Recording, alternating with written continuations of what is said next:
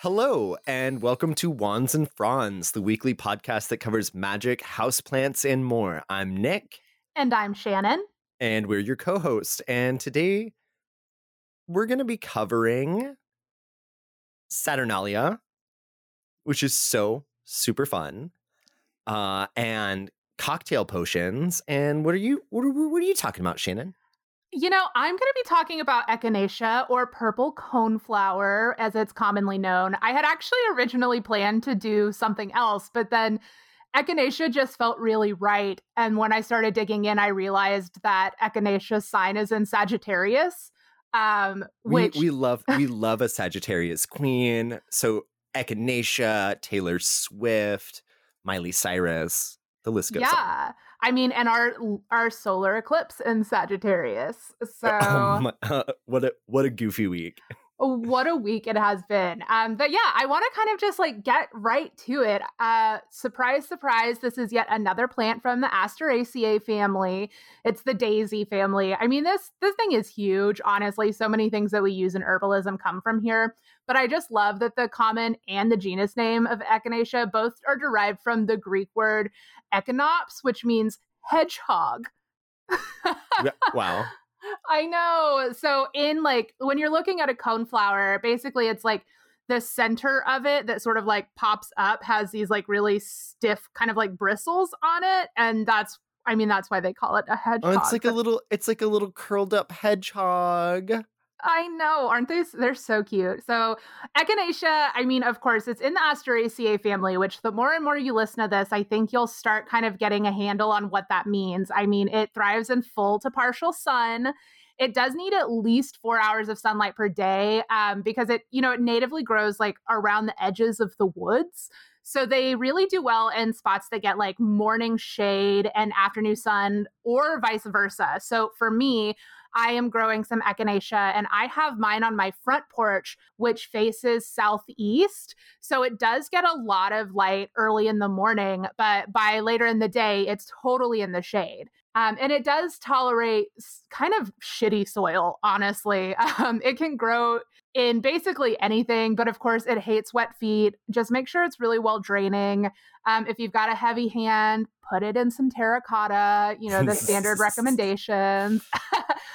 Why won't you let me love you? I know. Why won't you let me constantly pay attention to you?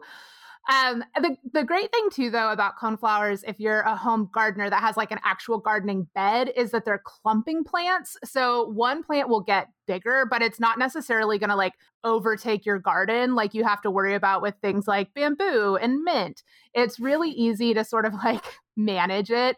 And the eventual size kind of depends on the cultivar.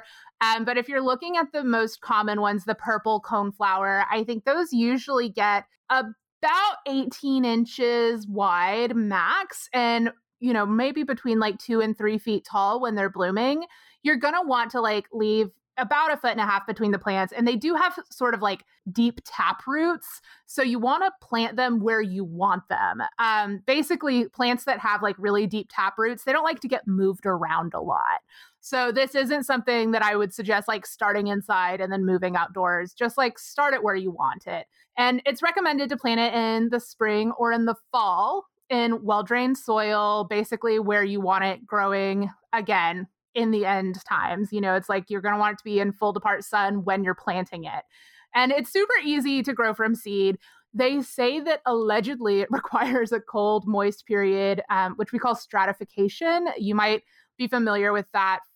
Roses in particular it's very important to have that stratification period if you're trying to grow rosebush from seed. But for what it's worth, I actually didn't do this with my seeds, and they look just fine. The plants are growing. You do want to sow them kind of thickly because not every seed is going to take, especially if you're like me and you're lazy and you're not going through the stratification process. So your basic method is like just do a shit ton of them. Yeah, exactly. And then you're going to want to like pluck out anything that doesn't look super viable, just because only the strong survive. Only the strong survive. And because they do have those deep tap roots, I'm growing mine in a container, and I just like don't have a big enough container to have more than like 3 plants in one. So, you also want to like cover it lightly. I think this is a really good thing to use. There's really great like vermiculite that you can buy that's specifically for like planting seedlings, and that is like the perfect thing to cover the seeds with. You can get it at like a Lowe's for literally like $4 a bag, because birds really like to eat the seeds. So when you're like originally planting them, you got to like protect your babies. So they're like, lunch. I know. Delicious. They're like, these little snacks. The one downside to growing it from seed, which I am like totally suffering through right now, is that most plants won't bloom until the second year.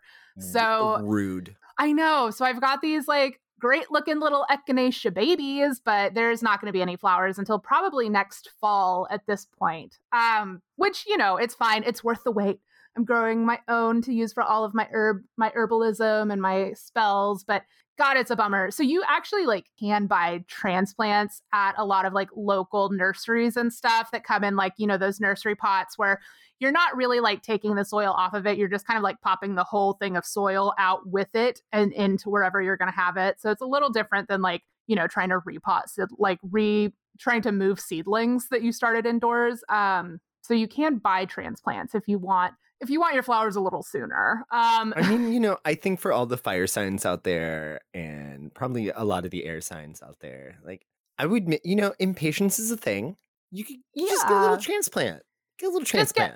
Honestly, I think that it's really fun to grow some stuff from seed, but in particular with a lot of like herbs that are softer leafed, things like basil or cilantro that I'm going to use so much of that I probably won't be able to keep the plant for long. I just buy the mature plant and plant it up in my like terracotta pots because I'm going to use so much of it that if I had to grow like cilantro from seed, I would have to like literally use every pot on my front porch for cilantro to have enough for me to actually like get through a summer. Oh my God. Did you, Shannon, did you see my lemony potatoes I made the other day? Oh my God, I did. They look so good. Those had so much cilantro on them. Okay, moving on. I love cilantro. So I think most people probably are familiar with echinacea from like teas that have it in there. It's like, especially around cold and flu season. And I know right at the beginning of like the whole COVID thing, echinacea teas were like going like hotcakes. But it works in kind of a cool way. I think it's one of the most interesting things about echinacea is it has this ability to like devour invasive microorganisms.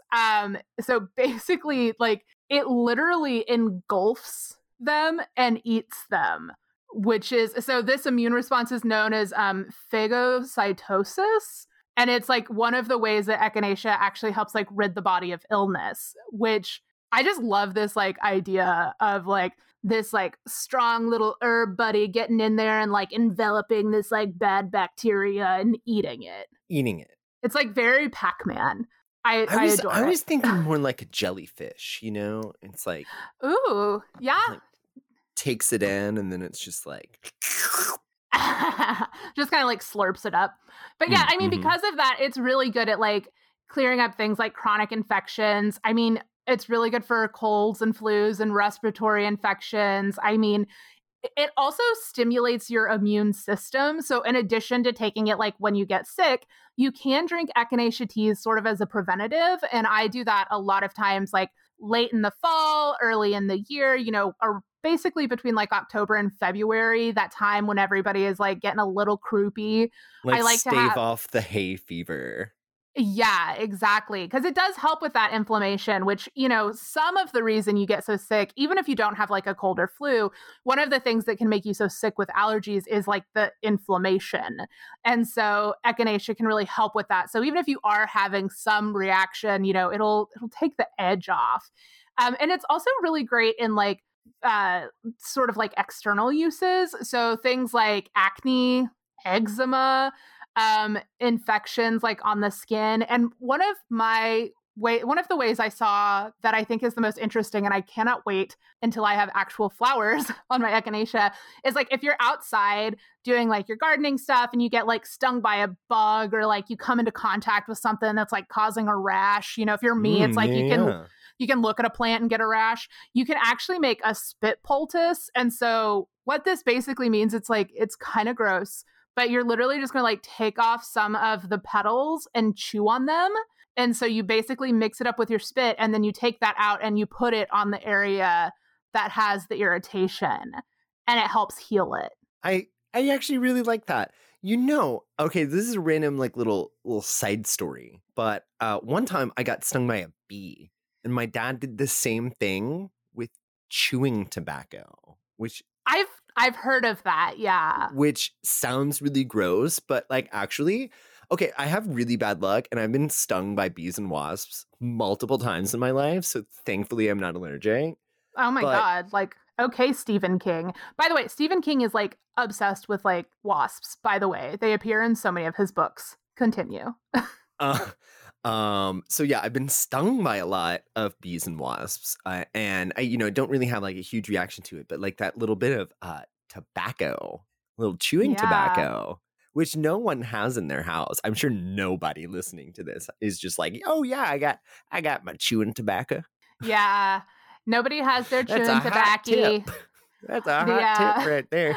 I know. It's like my pawpaw, when I was growing up, always had like the white circle on the back of his blue jean pocket from where like the snuff anyway.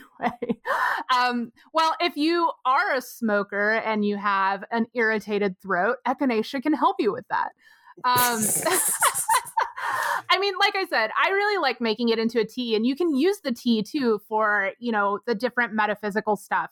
It is associated with the element of fire, of course, being with a Sagittarius sign. And the chakra is the throat chakra, just for what it's worth, which I thought was interesting, especially with its like physical tie to respiratory health, because I know the chakras, they do represent more of like a spiritual metaphysical thing in your body. But if you look at where the different chakras are located, there's also a lot of like really physical embodiments of those. We should do like chakras on an episode, because it is a lot to try and like sideline and get into. Oh my God. Yeah. I'm like, we can't just like, it's the throat chakra. At some point, we'll like have you come back and listen to this episode once we tell you what chakras are. So it's really cool though, because echinacea obviously has like so much intensive like support for like your health. But it also has like some really badass spiritual support. So, it's said to help with things like clearing mental and emotional blockages that might be holding you back, helping you access insights and courage, and supporting your healing journey. And of course, like healing, like we've said, that the connection between mind and body is real. And so working on your emotional healing, is just as important as your physical healing, and vice versa. It's like sometimes when you're doing physical healing, you find that you're tapping into like emotions that have been trapped that you weren't aware of. So I think, yeah. No, that's very much like a thing. Yeah, like when you get a really good massage and you start crying for no reason and you don't know what it is, and it's like, oh shit, your body does hold on to stuff. Oh no, it's like I've been going to the gym this week, and I was like definitely feeling that vibe, because it's been so long since I went for a run, and I was just like, wow, I have so much like pent up fucking stuff right now, and I'm just like running it off. It's amazing. Yeah, it's so good. And so, an echinacea tea would be really good for you after that. And you can add a few like echinacea petals to any spell that you're working on, with it having this ability to sort of like clear mental blockages. It's really good also for like helping sort of open those psychic channels. In particular, if you're doing like a type of spell where you really need to be like meditating on something and able to focus, I think echinacea works really well that way. So if you're doing things, around like healing, maybe emotional healing, but also things like abundance. In particular, I'm thinking about if you're doing like manifestation work. It's really important when you're doing like manifestation spells to maintain that focus, especially like during the active phases of the spell. And sometimes that's like the hardest part for me. I don't know if anybody out there is actually really able to sort of like sit still and focus for a really long time. I think that might be a myth. But something like echinacea, maybe having like an echinacea tea with you while you're doing that spell. Or again, if you're doing like an incense blend, adding a few petals to your incense blend, all of that just to really like support the work that you're doing. And also on that note, though, echinacea does have a lovely smell. It does. It smells really beautiful. And it's also really great for pollinators. Like bees love it. It makes hummingbirds happy. Like the flowers are so bright and beautiful on the purple coneflower, which is always a good sign when the flowers are really bright like that. It's a good sign that they're good for daytime pollinators. Typically for things that are pollinated at night, you see more white flowers. So you're thinking about things like, the wasps and bees that attack Nick are very in love with echinacea. Is that okay? I think we're getting to the bottom of it though now. It's like, is that why you're planting this echinacea? Is so you can attract bees and have them attack me when I come over? I mean, maybe, but I thought you were going to say, do you maybe have like a blue violet aura? And that's what the bees are attracted to. I mean, maybe I'm just a beautiful flower. And maybe you are just a beautiful flower. And I need you to look in the other direction and stop thinking about my dastardly plans. You know what? I know that you're up to something. Befriending bees? My natural enemy? Sus. Always. Very Save sus. the bees.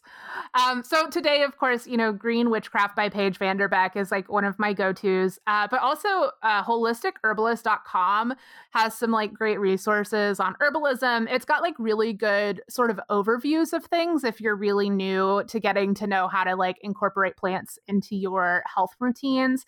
And then AmericanMeadows.com, which I love because like coneflower is also included in so many like wildflower seed packets that you can find. So AmericanMeadows.com covered it and it just like made my heart so happy.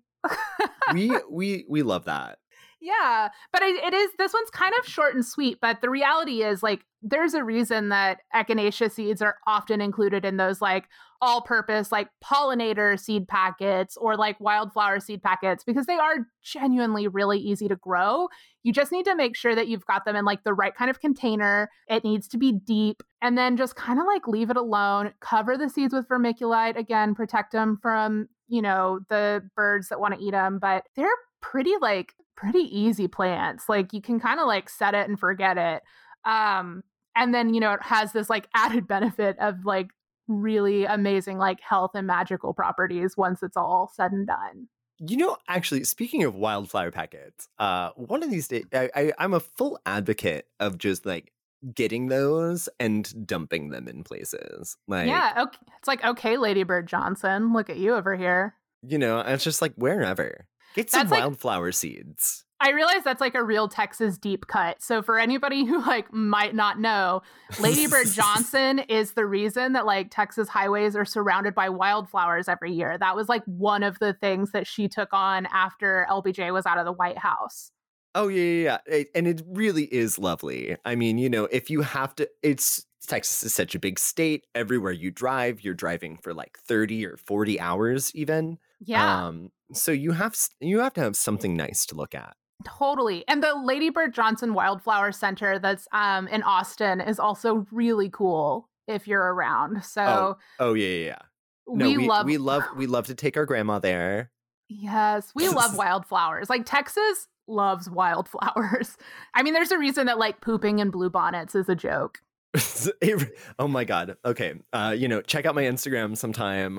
There's definitely a picture of me pooping on the bluebonnets if you ever want to know what that means. I feel like we shouldn't explain it any further. No. Okay. So before we move on to my topic this week, and what a coincidence, really, my uncle from the country, Gaius, has ridden his donkey down from the mountains and has a few words about Saturnalia. Oh, we have a special guest. A special guest. All right. So I wanted to talk about something that comes up this time every year that should make any good person with upstanding morals absolutely sick. I'm, of course, talking about the so-called Christian heathens' perversions of one of our holiest festivals, the Saturnalia.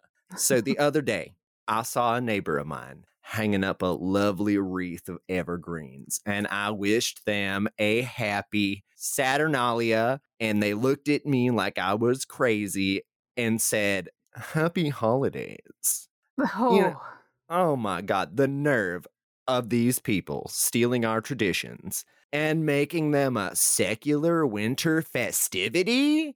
Now, I've started a little hashtag for this, Shannon and Nick. So if any other good Jupiter fearing Romans out there want to share in my outrage, that hashtag is going to be hashtag stop the steal. What we have to fight against is a war on our beloved holiday. Keep Saturn and Saturnalia. woo! Thank you so much, Uncle Gaius. I'll see you around. Good luck with riding your donkey back up into the mountains. Right, What a passionate guy. I've written down hashtag stop the steal, so I'll make sure that we include that on all of our stuff going forward. we really should be stopping the seal. But, seriously, though, this segment was meant to be an intro for Saturn, the deity, and his namesake Midwinter Feasting Festival. But kooky Uncle Gaius is right. So much of the Christian Christmas holiday is directly stolen from Saturnalia celebrations that it's unconscionable not to mention it. I mean, you have to wonder at this point. It's like, did Christians actually have any of their own holidays? No, at this point, it's looking like a no. It's looking like a no from me.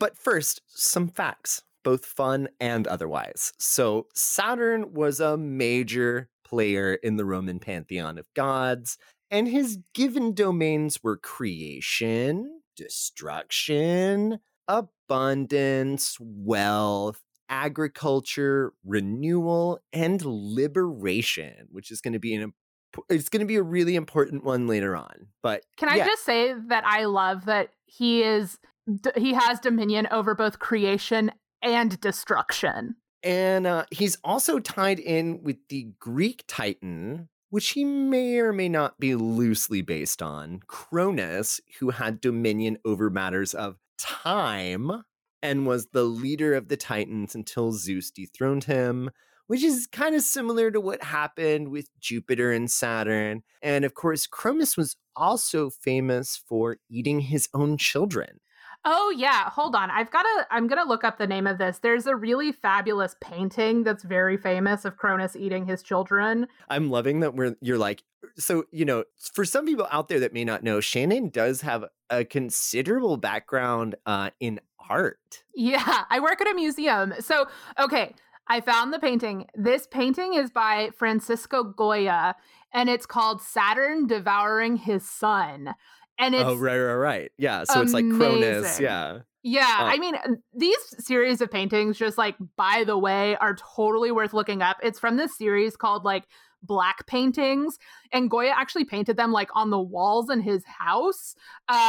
Basically, like, after he died, they, like, transferred the paintings to canvas. But this, like, the painting of Cronus devouring his son is really, truly, like, deeply disturbing, and it has to be, like, the Instagram picture when we announce this episode being up.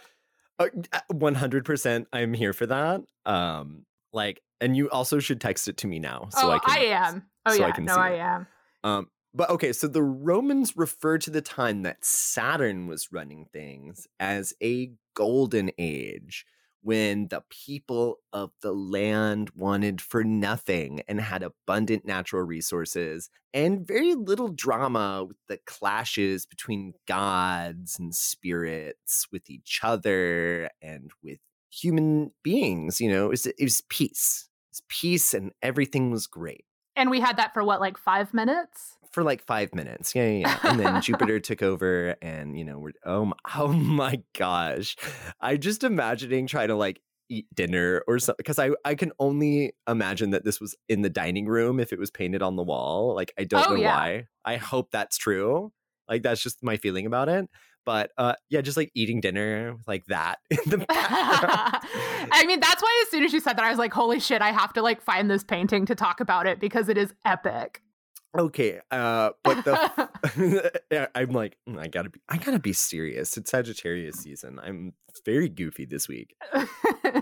So the festivities, though, of the Saturnalia were meant to embody the essence of this golden age, which is why during this time, accepted rules of the new Roman society were essentially thrown out the window and everything gets turned on its head. And so one of my favorite parts of the Saturnalia that, one, I didn't know was based in the Saturnalia, but also I didn't know has made its way to some like Western European Christmas traditions, is that they would reverse roles. So like if you had household servants, you would serve them a feast. And, or, you know, it's like they had this thing, it's the boy bishop in France and some other parts of Western Europe, where they would kind of elect, you know, like a young boy from the village to be like the bishop of the church for the day.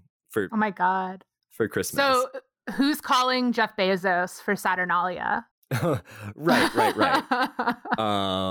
So yeah, you know, it's like so someone from the bottom gets put in charge basically, and they have this whole feast where like the masters serve the servants, and also you would have one of the lower ranking members, of course, usually a child or maybe like a low ranking slave, which was also probably a child. I mean, yeah, you know, you kind of have to say it, to be the Lord of Misrule, who was going to like be the head of the house during this sort of topsy-turvy, everything's crazy time. Yeah, and I love that because so I get the annual Llewellyn Witches calendar that I hang on my wall because I am a really classic witch. Sure. For December, it was really cool. One of the like the description on like the big header was a modern take on the Lord of Misrule game.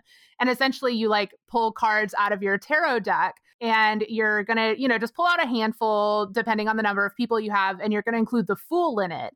And then everybody goes around and draws a card until someone gets the Fool. And then the Fool becomes the Lord of Misrule, and they get to make up the rules for the night. So some traditions of this actually have a cake, which one of my favorite things, you know, kind of going into all of these different Yule traditions recently, is that they also kind of took this on, is making a cake and hiding like an almond or a dry bean or something to decide who the Lord of Misrule was. It's like very king's cake.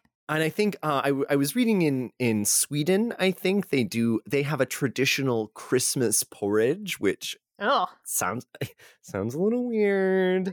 Like of all things, you're gonna have a fucking porridge? I'm just kind of like looking the other way, but they hide an almond in it. So but so you decide however you decide the Lord of Misrule is. And then that person sort of makes a mockery of Roman polite society by being extra rude to guests and making the most ridiculous demands they can of their servants. And it wasn't just cheeky fun, but like instead it was a direct homage to Saturn's very, very strong ties with free speech and freedom in general. And so they would honor him by letting everyone speak up. And it was kind of this time when the slaves and the servants could really say their piece in a way. It sounds kind of like a libertarian's wet dream. It really is. And, you know, it was even all the way up to the emperor would be celebrating this, and they would make a big to-do of it. Like serving the feast of the Saturnalia to their own servants, you know. So it's, people really got into it. And I think that's really fun. But so let's get kind of more on the thing that I wanted to talk about, which is a lot of the stolen stuff. So when people would be celebrating the Saturnalia, they would do this thing called synthesis, where they would, instead of wearing their plain togas, would wear brightly colored stuff. Ah. and like extra decorated, which was seen as tacky during any other time, but they sort of called them dinner clothes as well. And that, I mean, but which kind of abstract, you're like, oh, colored togas, what's that? But it's like ugly Christmas sweaters. Like you don't Yeah. dress like that for work. No, it's just like it's like something that you would normally wear, and then you turn it up to like 11. Yeah, it's like you wouldn't wear like, like a metallic gold glittery anything usually. I mean, I might, but Yeah, I mean, but that's par for the course at a Christmas party. it's like I feel like we're a bad sampling to take here, but And so gambling also was considered legal during Saturnalia and frowned upon other times. And so the slaves and the masters would be betting on dice games against each other with fruits and nuts and coins, which, okay, I don't know if you ever had anyone in your family that was like really, really about like old school Christmas where they would put like fruit and nuts in their stocking. yeah, no, but I know people. I mean, we would have oranges sometimes, which I Yeah, guess yeah, yeah. is that, but nothing more hardcore than like an orange. Sure. But so, sometimes I had a stepmom briefly who was like really into that. So, it's like, but it is a traditional thing, fruit and nuts in a stocking, like really, really old school. But then also, it's like lottery tickets are a stocking stuffer item that is a little more modern and still kind of goes with that. It's like Oh yeah, I like remember as a kid. scratch offs Yeah, yeah, yeah. always. Like even as a kid, I would get scratch offs in my stocking. I don't know. It's pretty fun. um, so it's a little stolen. It's a little stolen. It's kind of stolen. I mean, it's a lot of stolen. It's a lot of stolen. Okay, but okay. So the 19th of December was important. It was the Sigillaria, or the gift giving day, and the gifts here meant to be cheap. So like dice, writing tablets, things like that, or funny. Which the funniest example I found was a book of poems by the worst poet of all time Oh man. as like a gift that you would give someone, maybe because they like poetry, and you get them the worst book of poems that you can find. And so there was also, speaking of poetry, there's a whole book of Roman poetry that's just meant to be sort of inscriptions for Saturnalia gifts, like funny things to put, like a greeting card. I love that. It kind of reminds me of like when you're going to like a good white elephant and Mm-hmm. people get like joke gifts. Because like Yeah, those are yeah, the yeah. best white elephants. Like when people aren't too serious about it. Mm-hmm. Like a funny party wig, or I don't, I've been to a white elephant where it was like mixed though, and then it was just like everyone wanted the good gifts, and then the gag gifts were kind of like dumped on people, and I was like, you don't want to do that. Everyone's got anyhow.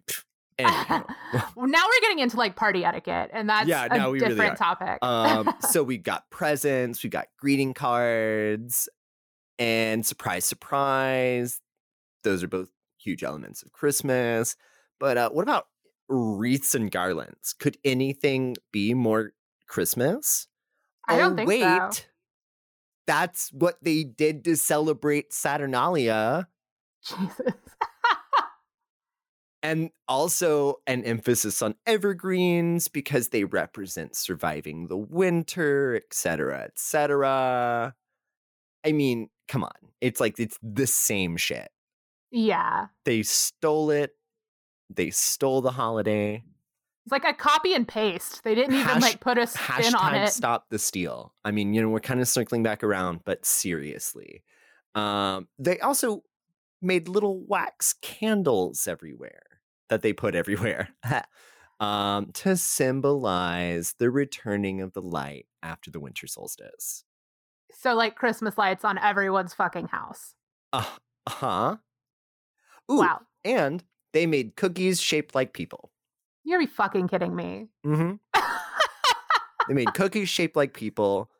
What won't the Christians steal? Is anything sacred to them?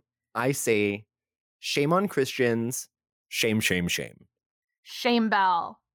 Ooh, but okay, so the 25th of December was also an important day because that was the day of Sol Invictus, or the unconquered sun.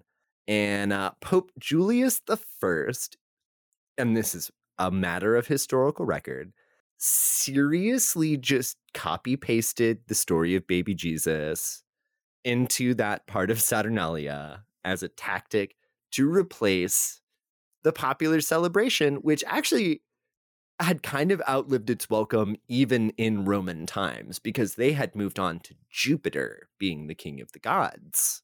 Saturn was the old god, but they just could not stop it. Yeah, I think I've read too that like historians think that like the historical figure Jesus was probably born in like August, like not even near December. Yeah. Yeah, Jesus was a Pisces. Yeah, I mean, it's really the thing where it's like Christians just wanted to ruin all the fun. So it's like they take all of the best parts of it and then take out like the fun shit. Yeah. Like all of the hedonism. And like, of because course, drinking was part of it.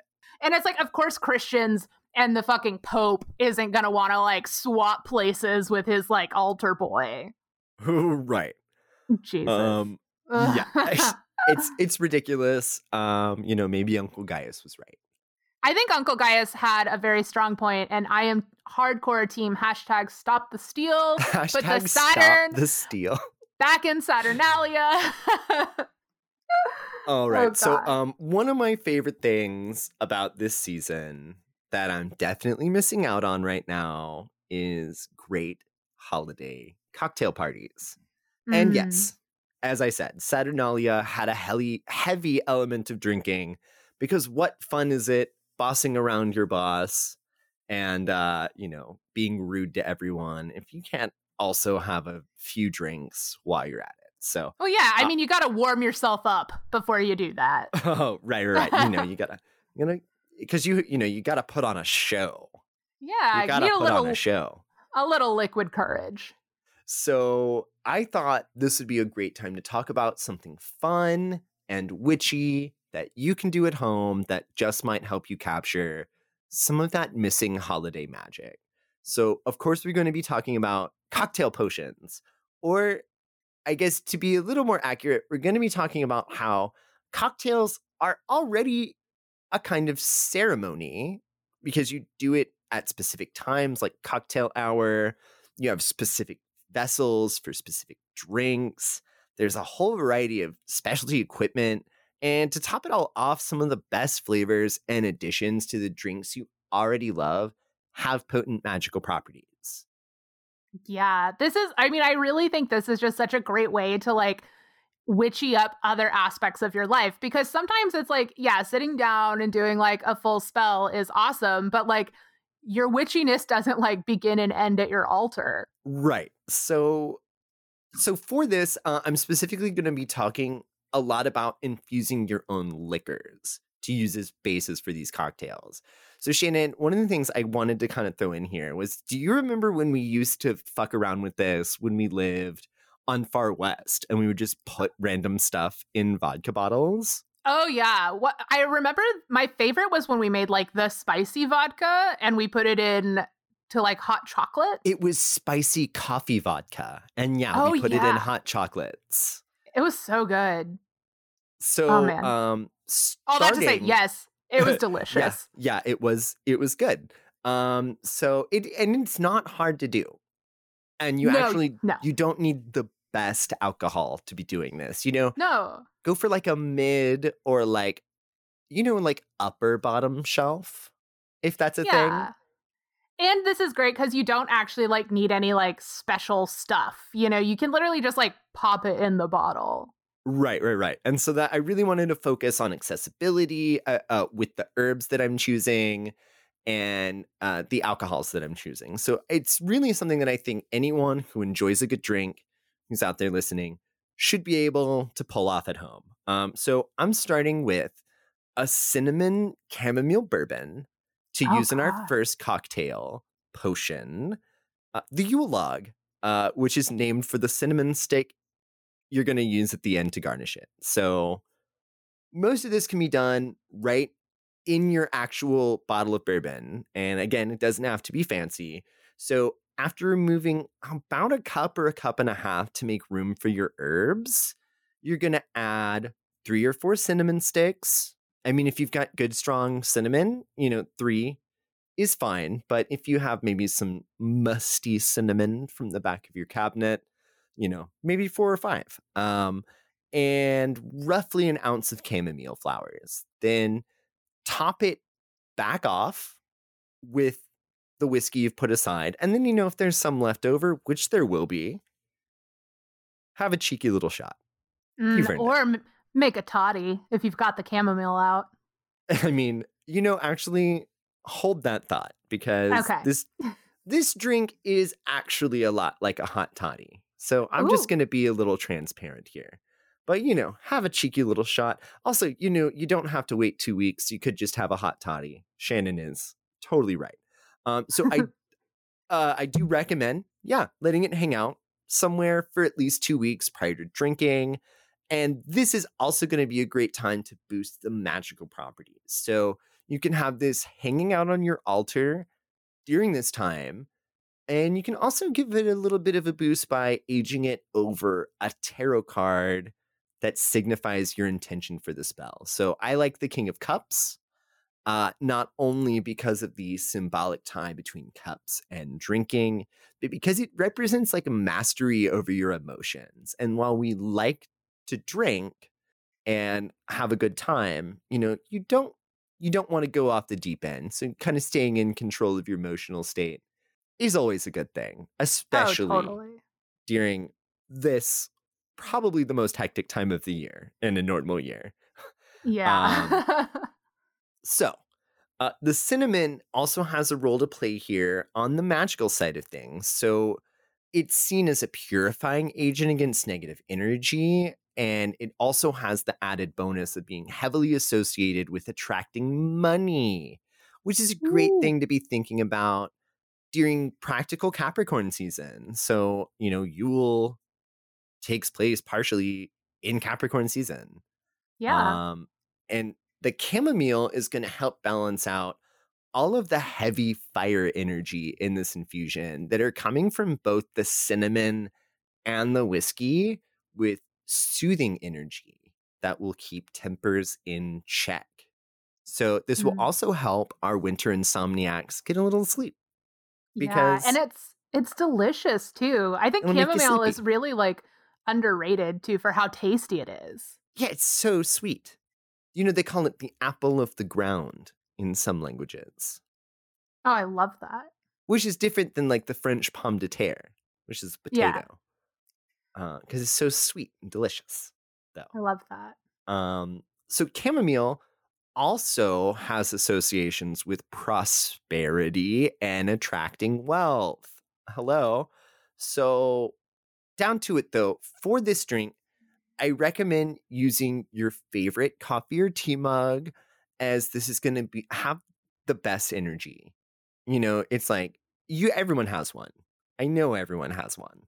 It's your favorite coffee mug or tea mug. So fill it halfway with boiling water and steep 1 bag of your favorite black tea, preferably a plain, unflavored one with some strength to it, like an Assam or a breakfast blend.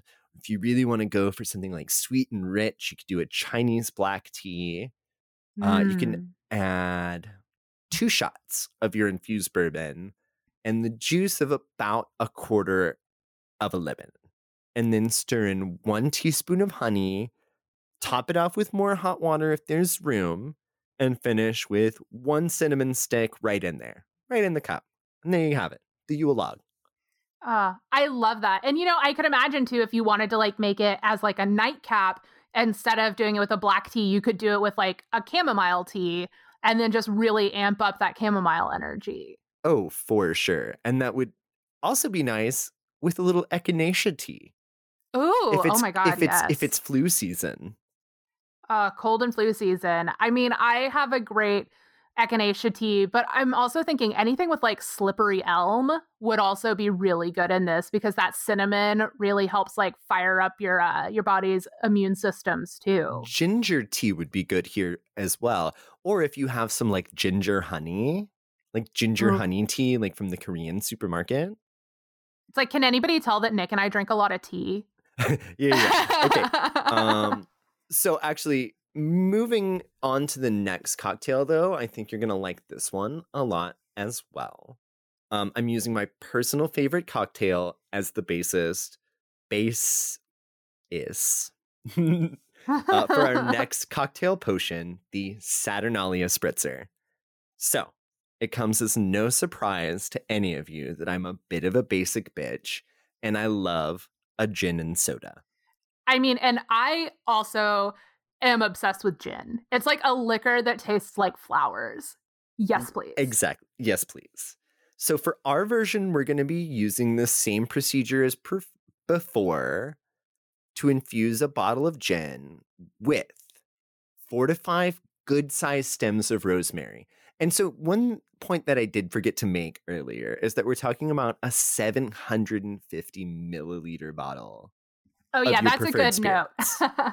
Yeah. So about the size of a wine bottle. And so with the rosemary, I would say, for a thick stemmed piece, maybe like 6 or 7 inches in length, but 4 to 5 good sized stems around that size.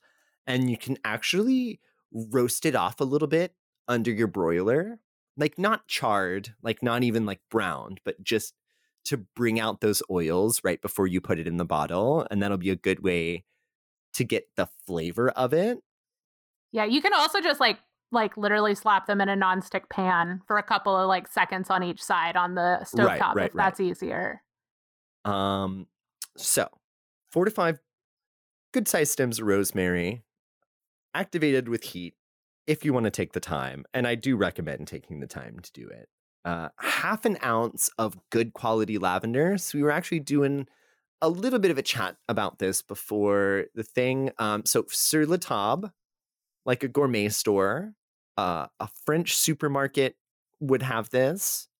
Some herbalists will have this. I think people who are maybe not in a major city center would probably be better buying some culinary lavender online. You can find it, it's great for topping off cakes and that kind of thing. You want to get culinary lavender though, because you are going to be drinking it. Also, I just realized too, there's a really great tea shop that sells like loose leaf teas and ingredients in the market near me, and they often have things like lavender and like baby roses and chamomile flowers. And so if you have a place that you buy tea in bulk, you can also get stuff at a place like that.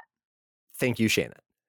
Because anywhere that's going to sell loose leaf tea probably has some plain chamomile, probably has some plain lavender.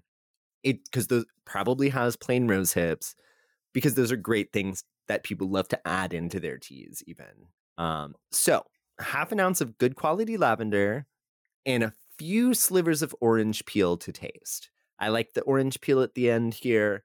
You really don't have to, but it will make the gin taste very good. So gin is actually already very strongly flavored with juniper berries, which have the magical properties of protecting you against bad magic, purification again, and protecting from evil spirits being something that actually crosses cultural and geographic boundaries.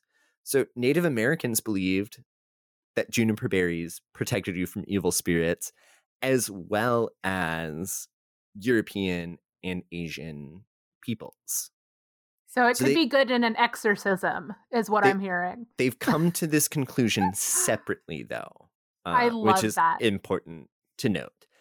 So rosemary has masculine energy and is ruled by the sun. So it's a no-brainer to be working with these qualities during the time of year when we've made it through the darkness of winter and the sun and his power are coming back into our lives.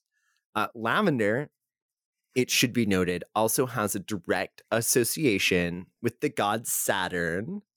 And since this is his spritzer, it really just makes sense. So it also has the added bonus of promoting peace and love, which is so central to all of the midwinter celebrations and very, very welcome in this shit show of a year that we call 2020. So orange peel also has strong solar ties and fire energy. It's meant to lift the spirits and raise your vibrational frequency, which I think is the noblest goal of any cocktail. Wouldn't you agree, Shannon? Oh, definitely. Lifting your spirits, raising your vibrational level. You know, it's like, what more could you ask for? So, aging on your altar again over the King of Cups. We don't want this Jen to have you crying over the stairs. About 2 weeks for the best results. You can make a filter over the lid of both of these using a rubber band and a cheesecloth. I was also saying that you could add butterfly pea to this Jen, since it doesn't have a very strong flavor, and use it to make a color-changing French 75. So that's like a fun alternate cocktail that you can fuck around with at home if you want to try that. It's really so pretty too, because like basically it's activated by acids. So it's like that's the lemon juice in it makes it change from this kind of like dark purpley to like a really pretty like fuchsia pink. It's so fun to watch. It's really gorgeous. does feel like magic. So, you know, bring in the cocktail potions theme home. But okay, so for the spritzer, I recommend a wine glass. You can rim it with lavender sugar because you might have some left over, and it's really easy to make lavender sugar to rim things with. 3 ounces over ice, and then top with plain soda water. And there you have your Saturnalia spritzer. That sounds so delicious. Oh, yeah. We pulled out all the stops to develop these recipes with magical qualities and flavor, both in the forefront of coming up with it. So I'm so impressed, Nick. I mean, the Yule log, I mean, anybody who knows me knows that I genuinely drink hot toddies like all the time this time of year. And so when you first started reading about it, like my mouth watered. Oh, right. So this is like the Nick heaviest episode that's ever existed. I know, I love it. This is the Nick heaviest episode so far because we've been trading off the tarot scopes too and questionable witchy practices. So I just kind of ended up here. But so questionable witchy practices is taking a little break this week, and we're talking about something that I'm calling sus spirituality this week and next week. So it's like something that I saw. It's not even, it's not a practice. It's not a questionable witchy practice. It's just something that was super fucking sus. So I saw this thing that was this really crazy conspiracy theory that Donald J. Trump, the soon-to-be ex-president of the United States, increasing the number of executions to do blood magic to steal the election. And it's nuts. Yeah. So, it's really insane. It's really insane. Also, we can't give the orange baby man the credit for coming up with something that clever. I think they also accused President Taft of doing it. That was their proof that that's what he's doing. Yeah. I mean, it's like anybody who has watched anything in the last 4 years should realize that this man is not fucking smart enough to do that. But right. Also, I think it was great that you and I were kind of talking about how this being a really prime example of the bad crossover that has started happening more within the new age community and the super alt-right QAnon type groups. Yeah, it's it's important to say those kinds of people have fully integrated Christian spaces at this point in America, and I personally would hate to see them infiltrate the pagan and Wiccan spaces in America. Yeah, because they're very much in sort of the new age yogi area already, which has a lot of overlap. I mean, in particular, it's if you think about things all of the 5G shit I was hearing from some astrologers that I generally respect really well, but they were saying that 5G was causing fucking COVID, or like vaccines being like a plot by the government. It's like those things that you hear in the New Age community, you should really think about who else is saying them. Because if you're hearing something from the New Age community that Alex Jones would like ascribe to, you probably should not be talking to that person anymore. Right. So, everyone out there, be careful. Be careful. Yeah. Information is powerful. That's like one of the main tenets of witchcraft. Yeah. And I just want to add a quick shout out. If you are interested in learning more about this sort of like creepy overreach of like the QAnon conspiracy theory world, Kumbaya Confessional is a great podcast, and they have like an episode specifically about this, but they also kind of get into some of like the grosser stuff that happens in the New Age community. Like, when you think about like the sexy yogi man who is like delivering all of his like hot little ladies, that type of that type of ickiness. Yeah, Kumbaya Confessionals is really like a great podcast if you want to like get ragey and then also like be informed, because that's important. It's like me and Shannon always are saying, it's cool to be into witchcraft, but it's not cool to join a cult. Exactly. We don't do cults, man. So that brings us to the Tarot-scope. And I feel like I'm the person that's sending someone home on Great British Baking Show right now, because this was not a fun one to do.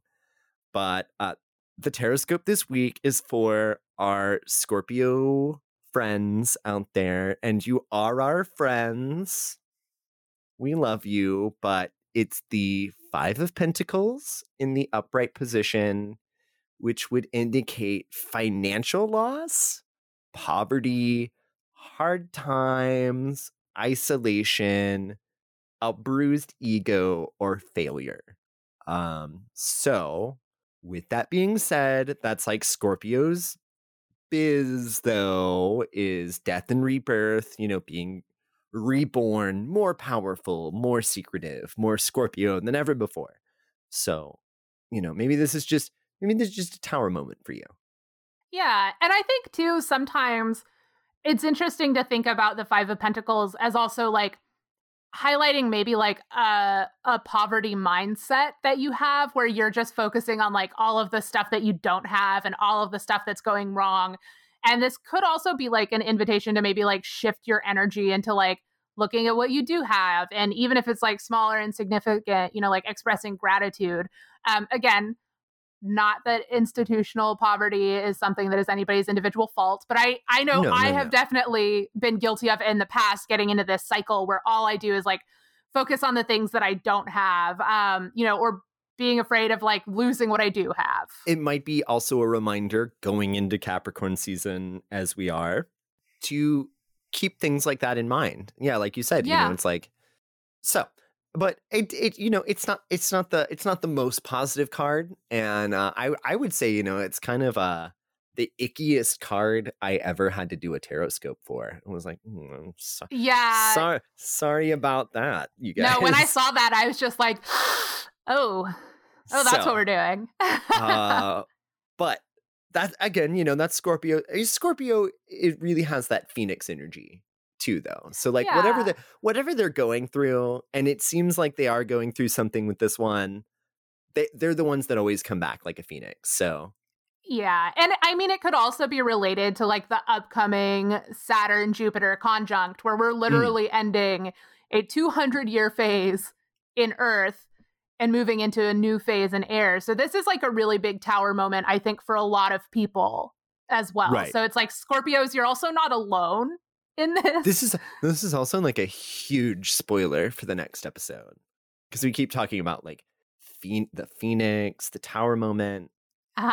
Yeah. I don't know. Maybe we'll find out. More to come. To be continued. Okay, but that does, I think, bring us to the bitter end, Shannon. It does. Yeah. We love you guys. We're getting, I think, close to the end of the year. I think this episode is going to air before the end of 2020, to which I say good fucking riddance. The next one we're recording is actually coming out on January 1st. Yeah. So we love you guys a lot. We do. We're really grateful for all of you that have been like tuning in. Although, speaking of being grateful, no one mailed us any rubies. Yeah, I was a little No one disappointed in even you guys, asked what our though. P.O. box was. Like, I would happily give you a P.O. box if you wanted to mail us a bag of rubies, but like, y'all just didn't step up in Y'all that way. just didn't even ask. Didn't even ask if we had one. So where can they email us? Yeah, y'all can email us at wandsandfronspod@gmail.com. And of course, on our Instagram, we're at wandsandfronspod. And we'd really love to hear from you. In particular, we do want to do a live Q&A episode, and we need to know what y'all are interested in hearing about. You know, whether it's give about us some cues. Give us some cues for our A's. Is it our practice? Do you want us to like do a little bit of digging into a particular topic? Do you want to hear about us personally? I don't know. You let us know. Dude, just let us know. And if you don't have any cues, it'd be really neat if you could give us some stars where you listen to podcasts. Yes. Stars. All the stars. 5 all stars. The stars. Please. 5 stars. 6 stars if you can. And reviews too. I mean, we do have a handful of people that have rated us on iTunes. But in particular, if you guys have the time, a review is really helpful because that is what helps like get us up on the charts and helps other people find the podcast. And again, it feels also, it just makes you silly, look super cool because you have really good taste in podcasts. It does. And then you get to be one of those people that's like, oh, Shannon and Nick, I've been listening to them since the beginning. Oh, I have proof. I left a review. Okay, but right. What do we say to all the bitches out there? To all the bitches, we say, blessed be bitches. Blessed be to all of the bitches. Goodbye. Bye now.